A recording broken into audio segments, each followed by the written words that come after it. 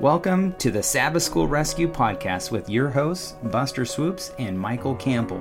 This week, we dive into the lesson for Sabbath, May 23, exploring creation, Genesis as the foundation, part 1. So let's start at the beginning. Creation. The Sabbath School Rescue Podcast is hosted by Michael Campbell and Buster Swoopes at Southwestern Adventist University. We love learning and sharing God's Word. Together, we have 18 years of pastoral experience, and now we have the privilege to dig deeper into this study. Okay, welcome everyone, and glad to be with us. Glad to be with you today. Creation, Genesis as foundation, part 1. And here it starts with a very important text, John chapter 1, 1 through 4. It says, "In the beginning was the Word, and the Word was with God, and the Word was God.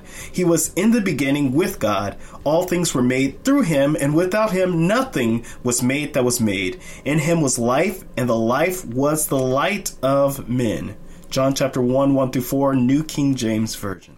Well, here we are at the beginning. Yes, we are. And there's no greater part to Scripture than the very beginnings where we find our origins. And it's kind of interesting that on a quarter on how to interpret Scripture that we spend 2 weeks actually going over Genesis and creation, which, by the way, our listeners may be interested to know that in church history at least, there has been more written about this one chapter of the Bible than any other single chapter. Wow, okay. I didn't know that. Like I said, you learn something new every day you sit in Campbell's presence. Oh, Swoopes. I don't know what you're talking about.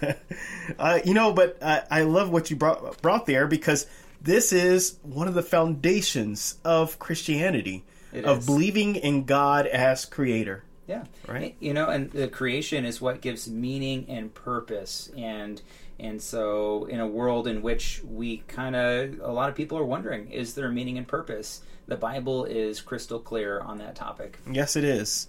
And speaking of crystal clear, let's get straight into it. In the beginning. And it talks about Genesis 1, verse 1. Can you read that for us, Michael? Sure. In the beginning, God created the heavens and the earth. Okay. Now, it just asks a simple question. What deep truths are revealed here? Well, this is, I think, the beginning. Now, this is a question, though. Yeah. Which beginning is this? Good question. And this is where I think a lot of people get hung up, because, some people want to think that in taking it overly literalistic, that the whole universe was made when the Genesis chapter 1 here is, and that's not what the Bible's saying, because the Bible's also crystal clear that there was a plan for salvation from everlasting, that God, the Father, the Son, and the Holy Spirit existed from all eternity. So we know there was something before there was a beginning, because we have a creator who creates. And so there had to be something before the creation itself of this earth. So this in the beginning is in the beginning of Earth's making, right?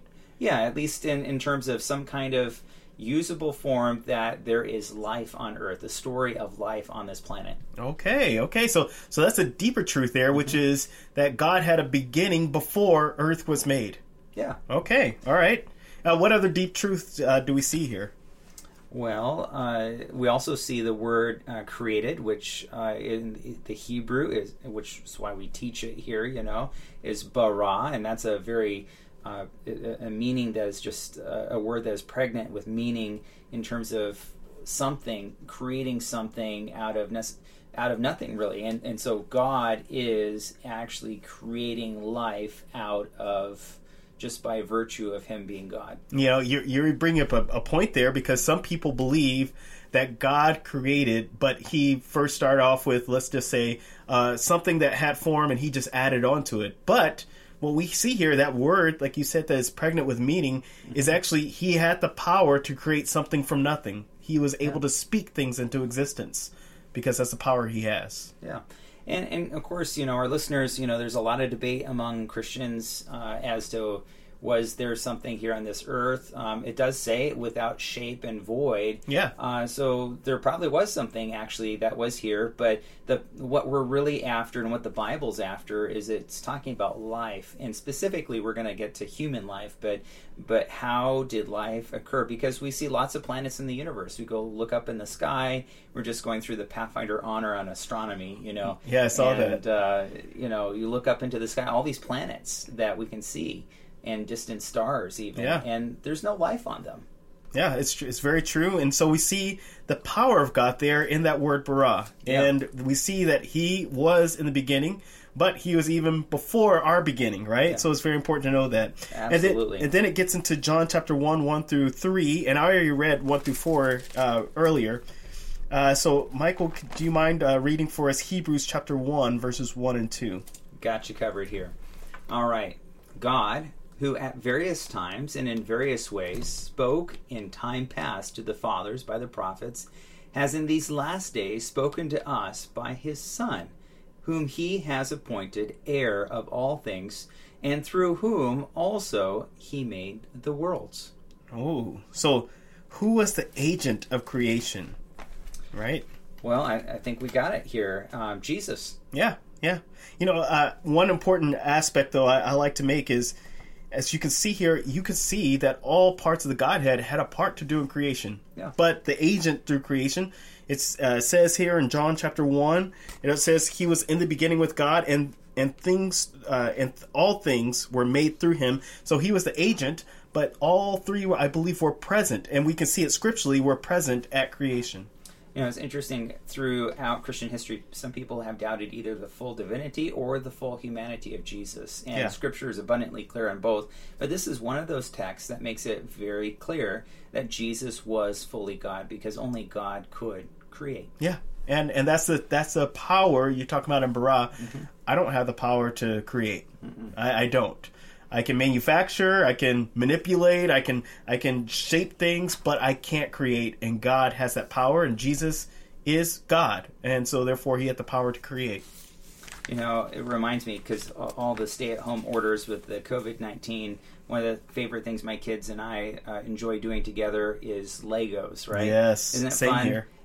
Just make something, use your imagination, make all kinds of different things. And again, another Pathfinder honor. I guess that's kind of a theme in our house right now. There's even a Lego Pathfinder honor. Who knew? Oh, wow. and you can make some Bible scenes. So if you're looking for something cool to do on Sabbath, work on that Lego honor, make some Bible stuff from Legos. And it's fun to make something, but at the end of the day, those Legos are just pieces of plastic. Yeah. And you can't bring them to life. No. Be really cool if we could, but we can't. It would be. and the Legos are fun for everyone until you step on them at midnight when you're trying to get a glass of water. Oh, no. That happens to you too. Yes, it does. All right, so now we're on to the days of creation. And we read Genesis chapter 1, verse 1. Do you mind reading verses 3 through 5 for us, Michael? Gotcha. Let me just... all right. Continue on. It says, "Then God said, 'Let there be light,' and there was light. And God saw the light, that it was good. And God divided the light from darkness. And God called the light day, and the darkness he called night. And so the evening and the morning were the first day." Okay, and then because we're going to be getting to this a little bit more in Tuesday's lesson, I'm going to go ahead and read Exodus 20, verses 8 through 11. "Remember the Sabbath day, to keep it holy. 6 days you shall labor and do all your work, but the seventh day is the Sabbath of the Lord your God. In it you shall do no work, you, nor your son, nor your daughter, nor your male servant, nor your female servant, nor your cattle, nor your stranger who is within your gates. For in 6 days the Lord made heaven and earth, the sea and all that is in them, and rested the seventh day. Therefore the Lord blessed the Sabbath day and hallowed it." And so it asks this question: how is the term day used in these contexts? Well, in the Hebrew, and there's even a reference to this, there's the word yom. And basically that's just a literal, as we would say, 24-hour day. The sun rises, the sun sets, is what we think of as a typical day. And so the Hebrew here seems to be very clear that God is describing literal days upon which he actually created this earth. So these weren't millions of years stretched out according to the Bible text? Well, and there's no indication that this is kind of prophetic language. You get to Daniel and Revelation where there's language that is very clear, lots of symbols and stuff like that. Yeah. We have animals and we have even people. These are not symbols of something else. These are actual things God made. So we're not using prophetic language. So it's not like the day is 1,000 years, that kind of thing. It's very clear. God's literally describing how the earth and life on this earth, how things got started. And so these are actual days. That's what the language, that's what the Hebrew makes abundantly clear. Okay. Well, I think that answers that question perfectly, that this was a literal 7-day week that God had in creation. And that's what we firmly believe as Seventh-day Adventists. We do, and it has a lot of implications. That's why we're taking 2 weeks to actually kind of unpack this a bit, because theologically and for the meaning of life, for life for you and me, individual lives as well as collectively, there's just so many far-reaching implications. So if this suddenly becomes symbolic, well, then what does that do to the meaning of all those other things that God invested meaning through the story of creation? So it's not to say that we understand everything perfectly. No, we don't. There's all kinds of questions, the geologic record, all of those kinds of things. And by the way, we should even admit that, that has changed over time. There's been the flood, all of those things. And do I have answers for every single one of those? No. But what I think Scripture is very crystal clear is, in the Bible, the biblical record is we have meaning through God creating us, actually creating us, not some metaphysical or metaphorical language that's being used. He says, I really made you, and therefore, as human beings and life on this planet has special significance. I really enjoyed our time a couple of weeks ago with Cliff Goldstein. Yeah. And he said something that, simple but is profound, which is, there comes a time where, yes, logic has its place and reason has its place, but there's points where we need to take the Bible at face value. And when the Bible is saying something, we need to take that as the foundation of our reason, of our logic. And so some people have used logic to get out of Scripture, but no, we need to, as a foundation of our logic, have the base of Scripture. Yeah, I love it because, this is why we have Scripture. Yeah. Is God wants us to know through divine revelation.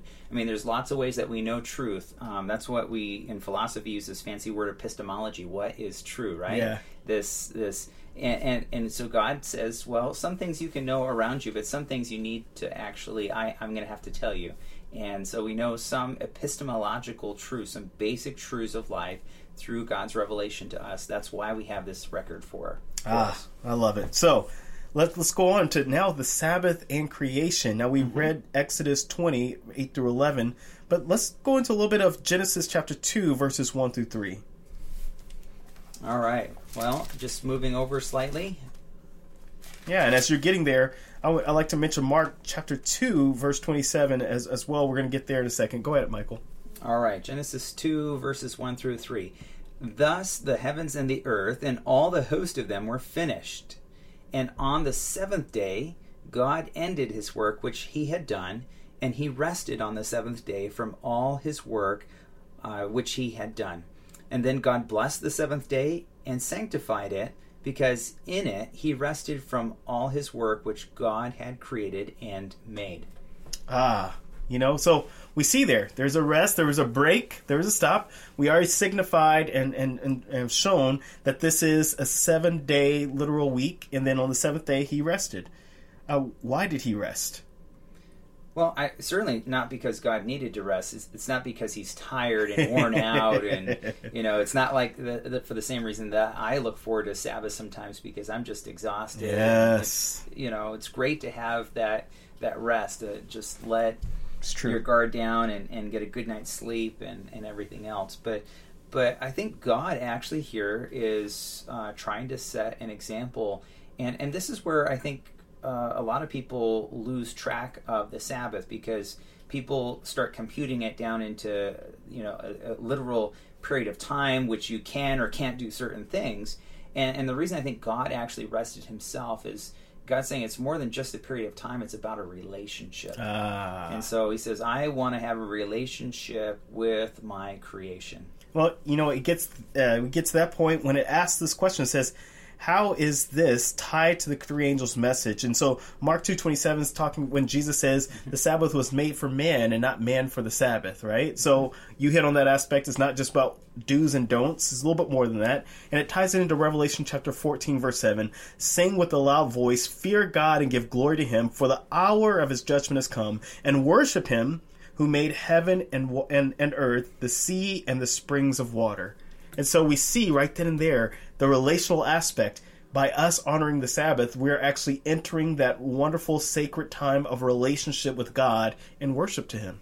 I think God's people at the very end of time will have the clearest understanding of God's character and his love, a revelation of who God really is, and so at the end of time, that's the Revelation 14. It's all about preaching or proclaiming the everlasting gospel. To me, that's what the everlasting gospel is. It's God's goodness, his character. And so at the very, very end of time, as God's people are doing that, they also have a true and correct understanding of the Sabbath. Not only do they keep the correct day, which is what we as Adventists like to focus on, but even more than that, they have that relational understanding of the Sabbath in right relationship with God. And so they're so in love with God that they couldn't imagine keeping any other day just because that day is so important for them in their relationship with him. No, it's so true, and I'm glad you brought that up.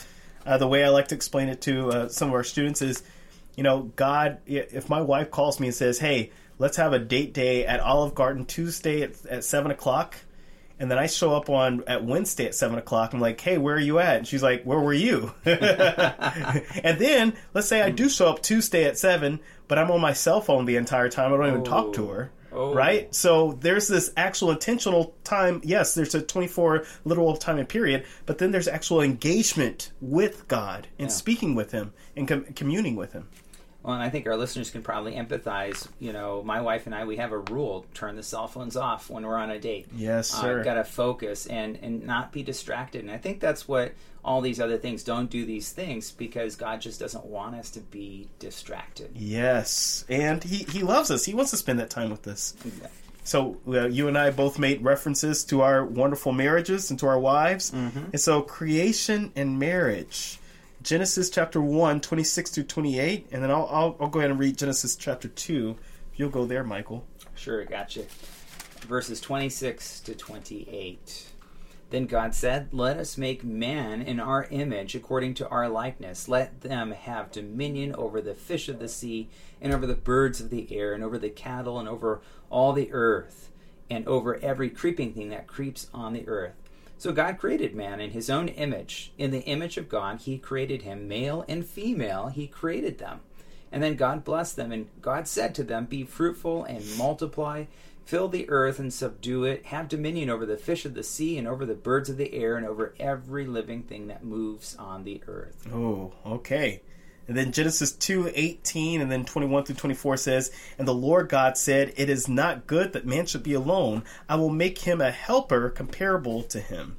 And then at 21 through 24 says, and God caused a deep sleep to fall on Adam, and he slept, and he took one of his ribs and closed up the flesh in its place. Then the rib which the Lord God had taken from man, he made into a woman, and he brought her to the man. And Adam said, this is now bone of my bones and flesh of my flesh. She shall be called woman, because she was taken out of man. And then finishes up here. Therefore, a man shall leave his father and mother and be joined to his wife, and they shall become one flesh. Wow. Well, here we have the first marriage, huh? Yeah. It says, what do these texts teach us about God's ideal for marriage? Well, again, I think there's several different things that we can get into here. Obviously, at the very beginning, we have a man and a woman, and God creates them as equals. I think that's really important. A lot of people miss this point. Of course, later on, and other biblical texts need to be understood in the light of this original creation story where God creates, and with Eve, he doesn't take something from the top or the bottom, he takes it right from the middle, symbolizing again that equality. So the sons of Adam, the daughters of Eve, there's an equality that is there that is described. The other thing that's kind of interesting is I noticed that some people will take certain phrases in the Bible and try to assert based on that. And one of the things that's noticeable, let us make man in our image. Does that mean only men are made in God's image? No. and I think that's really important. People need to see that there's a duality.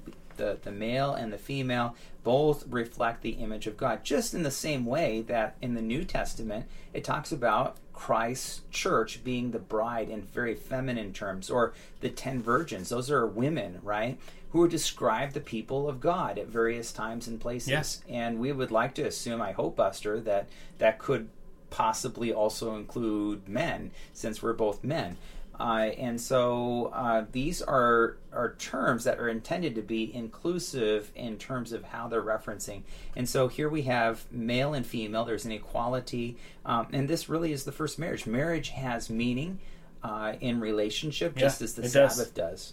You know, so to combat that idea that only man is created in the image of God, if you keep reading, you'll find the answers. Genesis chapter 5, verse 1. Mm-hmm. This is the book of the genealogy of Adam. In that day that God created man, he made him in the likeness of God. He created them male and female, and blessed them and called them mankind in the day they were created. So he made both male and female in his image. And so it's important to know that.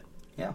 So both have value, both reflect the character of God. And, I think, we tend to think of the Trinity, how in order for there to be love, there has to be someone loved. Yes. And so there's always been the three. And the same thing's true with marriage. The marriage is a Trinity because you have the husband, the wife, and you have God at the center. Again, you have sort of this three-person Trinity through which this is what marriage is about. It's not even a duality. It takes all three. God institutes marriage. God's there at the very beginning at the first marriage. It takes God, the man, and the woman, the three together to make a marriage work. The foundation that's there. Mm-hmm. So now let's go on to creation, the fall, and the cross. And it says, what happened to God's perfect creation? Well, this is the story we don't like, right? No. And this deals with the whole issue of sin and the problem of evil. And we want to give a shout out to Michael Gibson and his Johnny Wilzinski. All right. The two of them are doing a really awesome podcast. What's that podcast called, Buster? You know what? We just talked about right before. All right, it's on Anchor FM. Let me pull it up here. Okay. But here it is on Spotify. Where's God? Yes, Where's God? A podcast. And so if you want something really good that delves into a lot of these issues more in depth, you just give a shout out to our friends and say, hey, check out that podcast. But that's dealing with this foundational issue of evil. Why does sin and suffering exist in this world? And the creation account not only tells us where God created us, but also tells us where the problem began. Yeah. And I know there's a big word that deals with this, and man still has not found the full answer, but we still trust in God, which is theodicy. Mm-hmm. We don't know exactly the reason for all suffering, but we do know this: God is the source of love. And in that love, there's abundant patience, and there's also the freedom of choice. And true, man, we find that when given the choice, as we see here in the creation and the fall story, we find that man oftentimes makes the wrong decisions, and God allows us to do so. And you have to ask yourself the question, is love really love if you don't have a choice? I never understood that concept even more than after I had kids. Right? I'm like, this is so simple. Make this decision, right? And I realized when I was their age, I made those same crazy decisions. But I learned from those mistakes, right? And I think, in a sense, that God is like that in that He is working towards an ultimate resolution, an ultimate goal, and that is the end of sin. And that's the message, the basic message of Scripture. Again, while we don't have all the answers, and I'm not even sure that we're going to ever know the full extent of why evil exists, but at least certainly not until the story's over and we can look back upon the whole salvation history and story of what's happened here on this earth. But until that time, we have enough evidence that we know clearly that God is love and God has a plan for us. And if possible, He hopes, it's His desire for each of us to choose the gift of life, eternal life, through Him. You know, I love how this lesson ends on this, which is, it asks this question, how do these teachings relate to theistic evolution? And one of the main ones there is Romans chapter 5, verse 12. Therefore, just as through one man sin entered the world, and death through sin, and thus death spread to all men because all sinned.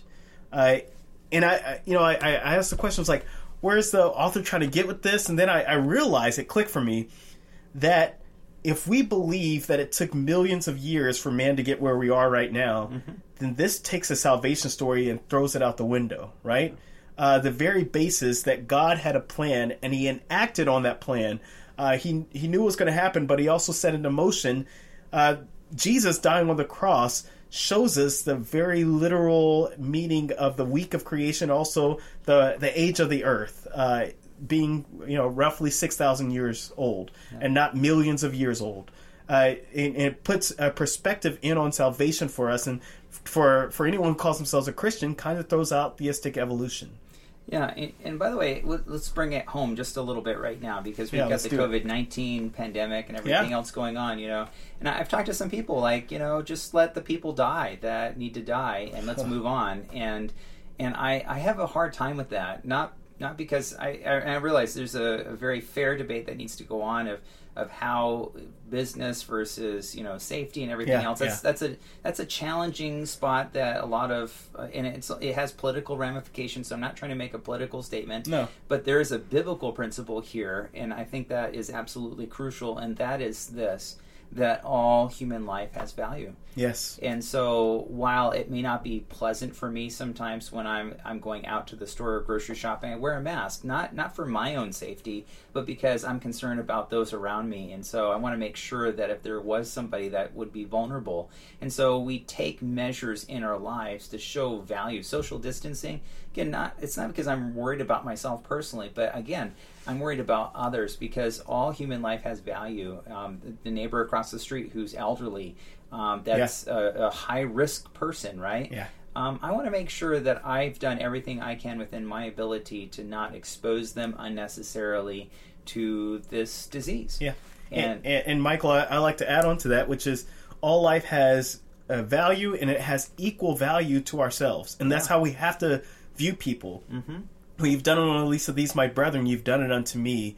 To love your neighbors as you love yourself. To have a like-mindedness, not esteeming ourselves higher than others, but seeing others as equal. And if that's the case, I need to treat others the way that I want to be treated, and the way I need to be treated. And therefore, we have to value human life. Why? Because God values human life. That's why we take these precautions and safety measures.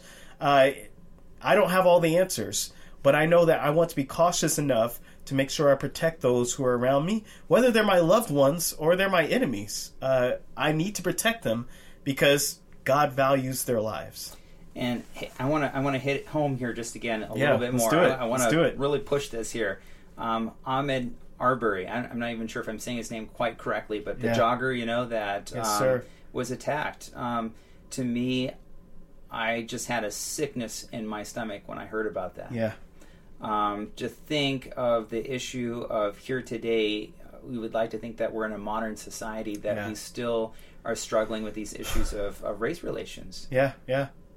And it's very sad, on social media, I posted, that day that was supposed to be representative of his birthday, which I think is this February 23rd or whatever. Yeah. Mm-hmm. I actually went and ran 2.23 miles, and it was a sad run for me because, I just can't imagine that here in today's age, this is what we're dealing with. But I realized it is what it is, and we're called to raise above. Yeah. And show, across the color lines, we're called to rise above, to be brothers and sisters in arms, and also be able to call out hate when you see it. Absolutely. So not just sit by the sidelines, but as Christians, if I'm hearing you right, Buster, that we have a moral obligation from creation that all human life has value, which means that we should not tolerate these kinds of things. We need to speak up against these kinds of injustices, would you say? Absolutely. And I think it's important. I know some people might get upset with this. I don't care. If there was 2 African-American men that gunned down a person who was Caucasian because they're Caucasian, I would be saying the same thing. And I think it's important to let the world know that. If it was 2 Caucasian, if vitriol or hate, it doesn't have a color. But when we see it, we need to call it out in the name of Jesus Christ. Amen. Well, I appreciate that so much, because I want to strive for that heavenly kingdom. Absolutely. And we do that because we have meaning from the Genesis story of creation, and to work as much as we can to ameliorate that pain and suffering and discrimination, whether it's of race or gender or whatever it may be, that God calls us to a higher standard, a higher calling to work towards his kingdom. Absolutely. And the thing is, God is not, he's not sad that he created you. Yeah. He's not having second thoughts. He loves you. He wants to spend eternity with you. And creation shows that, showing that he had a plan, knowing that we're going to fail, and yet he still went through with it because we matter that much. Well, I think we've covered a lot of territory here today, Buster. I think so. So part 2, look, it's probably going to be a little bit shorter, but make sure you join us next week for part 2. All right. Once again, this is Sue. And Swoopes, signing out. As we put a wrap on this week's lesson, this is Campbell Swoopes signing off. By the way, we want to give a shout out to our sponsors, the Southwestern Union of Seventh-day Adventists and Southwestern Adventist University, which has for over 125 years provided a Christ-centered education just 20 minutes south of Fort Worth, Texas. We love teaching with personable colleagues, offer quality academics, and provide numerous ways to get involved both on campus and across the globe. To learn more, visit swau.edu or check us out on Facebook, Twitter, or Instagram. Also, be sure to join us again next week as we continue to explore God's Word. You can make sure not to miss an episode by joining us at sabbathschoolrescue.org.